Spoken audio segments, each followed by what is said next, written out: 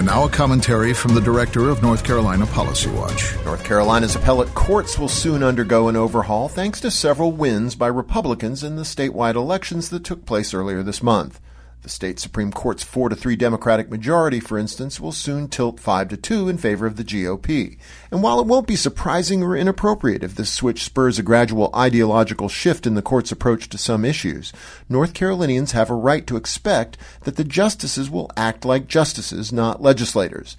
This means that, in keeping with centuries of judicial practice, the new court will respect established precedent and not rush to overrule recent court rulings merely because some members of the court might have decided the cases differently had they been there when the rulings were handed down. Fortunately, during their recent campaigns, both of the newly elected Republican justices, Richard Dietz and Trey Allen, pledged to interpret and apply the law in a fair and neutral manner and not to bring a political agenda to their new positions. All North Carolinians should demand that they live up to this pledge. For NC Policy Watch, I'm Rob Schofield.